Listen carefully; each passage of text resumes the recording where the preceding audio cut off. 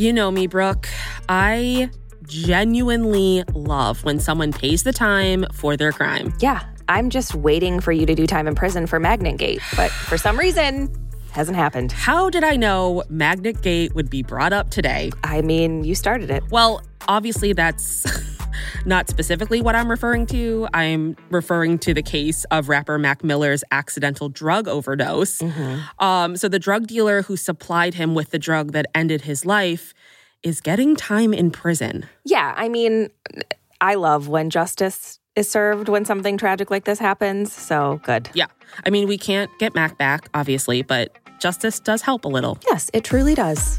From Wondery, I'm Arisha Skidmore-Williams. And I'm Brooke Ziffrin. It's Tuesday, April 19th. And you're listening to Rich and Daily.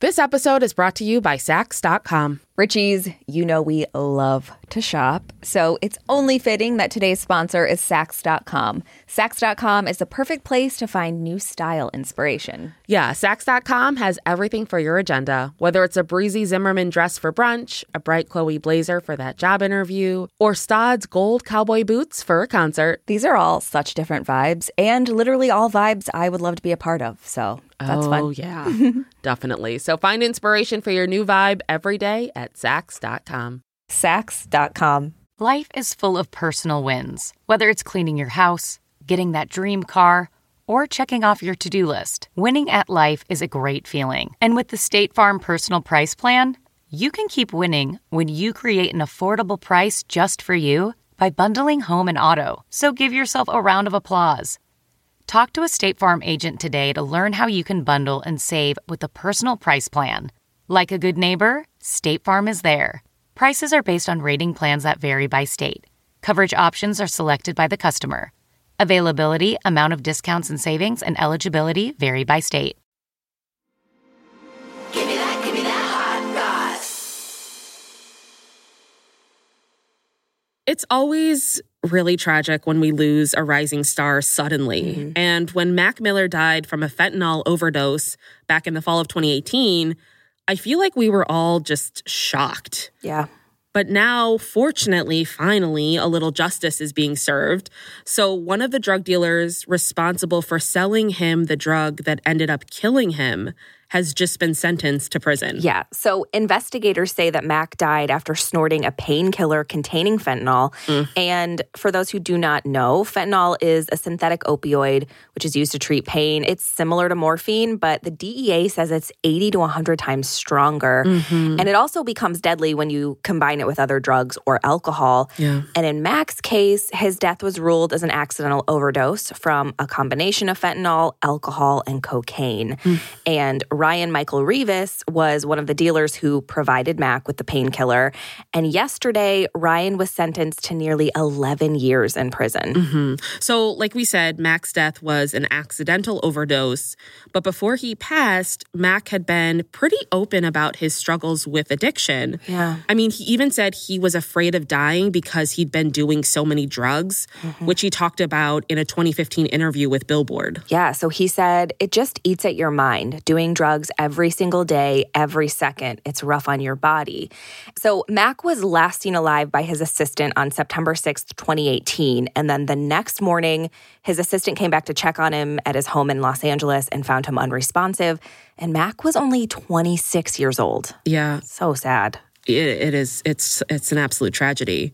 And even though he was open about his drug use, fentanyl wasn't one of his drugs of choice. And that's usually the case with fentanyl, which is just, it's such a scary drug.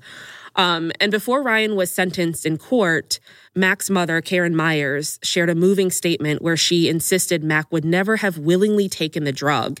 And prosecutors read her statement out loud in court. So Mac's full name is Malcolm James McCormick. And in the statement, his mom, Karen, emphasized how special he was to her, saying, My life went dark the moment Malcolm left this world. Malcolm was my person more than a son. We had a bond and kinship that was deep and special and irreplaceable. We spoke nearly every day about everything, his life, plans, music, dreams. She said Mac had a laugh that was infectious and bright. She even called their love for each other unparalleled and said her son's music and voice spoke to many people all over the world. Karen also stressed that he would never knowingly take a pill with fentanyl ever. He wanted to live and was excited about the future. And she added, the hole in my heart will always be there, which I can't even imagine. No. I remember seeing, I think it was on Reddit, there was a picture of like a very tiny clear vial that had literally like what looked like 4 grains of sand. And it said that was enough fentanyl to kill you. Oh my God. Like it's so deadly. I know. And we're seeing it so much. Yeah. Like so much now. People are just cutting drugs with it. And it's horrifying. It's infuriating. Yeah. It's a lot of adjectives. Yeah. It's bad. Yeah. So Karen's statement about Mac definitely played a big part, I think, in persuading the judge to give Ryan his sentencing. Yeah. He sentenced Ryan to 10 years and 11 months. Ryan asked for only 5 years, but he did at least acknowledge his part in Mac's death. So Ryan provided another dealer with the pills, which were counterfeit oxycodone pills, and he claims he was just the middleman and had no idea they were laced with fentanyl. And before he was sentenced, Ryan told the court he was unaware the pills he gave to Mac Miller had caused his death. Yeah. So he said he didn't know until he was arrested in Arizona a year later in September of 2019. But he did admit that he was a part of the problem. And in the court statement Ryan gave, he said, "This is not just a regular drug case. Somebody died and a family is never going to get their son back. My family would be wrecked if it was me. They'd never be all right, never truly get over it." Ryan also said he thinks about it all the time and said he's the lucky one in this case because he's still alive and has his family. Yeah, we know. He also said he feels terrible and claimed, "This is not who I am. My perspective has changed. My heart has changed."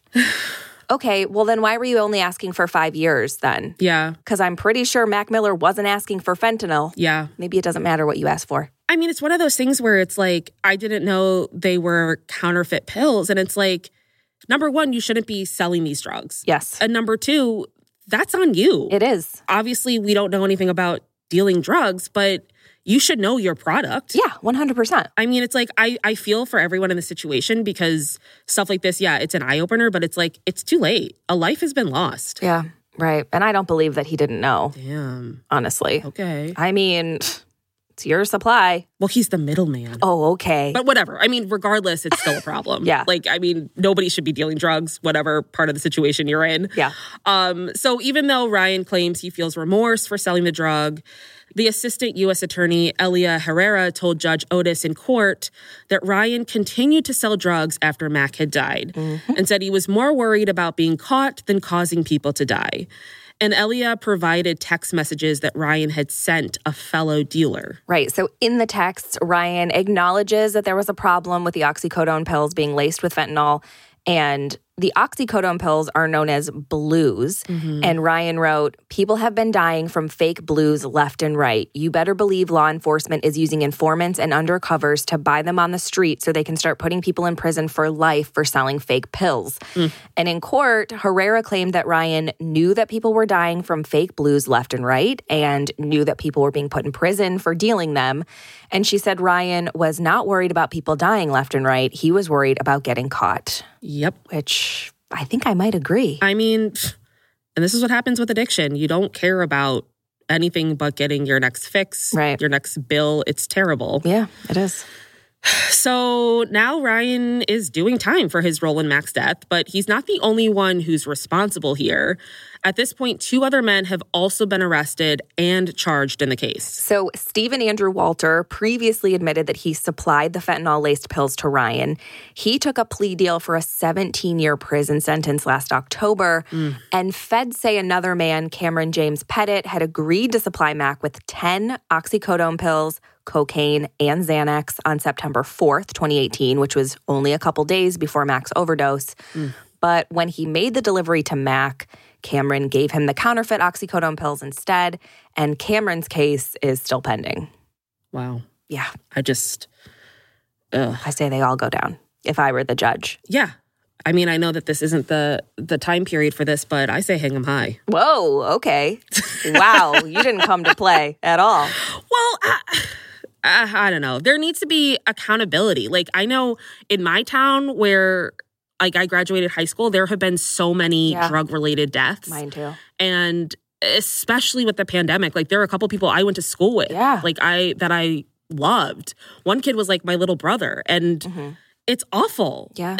It's an epidemic. It truly is. I mean, people are trying to cope. Yeah. And this is what they're turning to. And these dealers honestly seem like they're just saying things to be like, oh, I feel so bad. I feel so bad. But your actions aren't proving that you feel that way. Right. And it's infuriating. Right. Yeah. I was playing devil's advocate earlier, but after reading those texts, I'm not feeling it. Good. I'm not feeling this at all. Good. I'm glad. I hate when you play devil's advocate. Great. Now I've got to keep playing devil's advocate. From Wondery, I'm Arisha Skidmore-Williams. And I'm Brooke Ziffrin. This is Rich and Daily. See you tomorrow, Richies. Hey, Prime members. You can listen to Rich and Daily ad-free on Amazon Music. Download the Amazon Music app today. Or you can listen ad-free with Wondery Plus in Apple Podcasts. Before you go, tell us about yourself by completing a short survey at Wondery.com/survey. If you like our show, please follow us on Apple Podcasts, Amazon Music, or wherever you're listening right now. And tell your friends we've got the hot goss.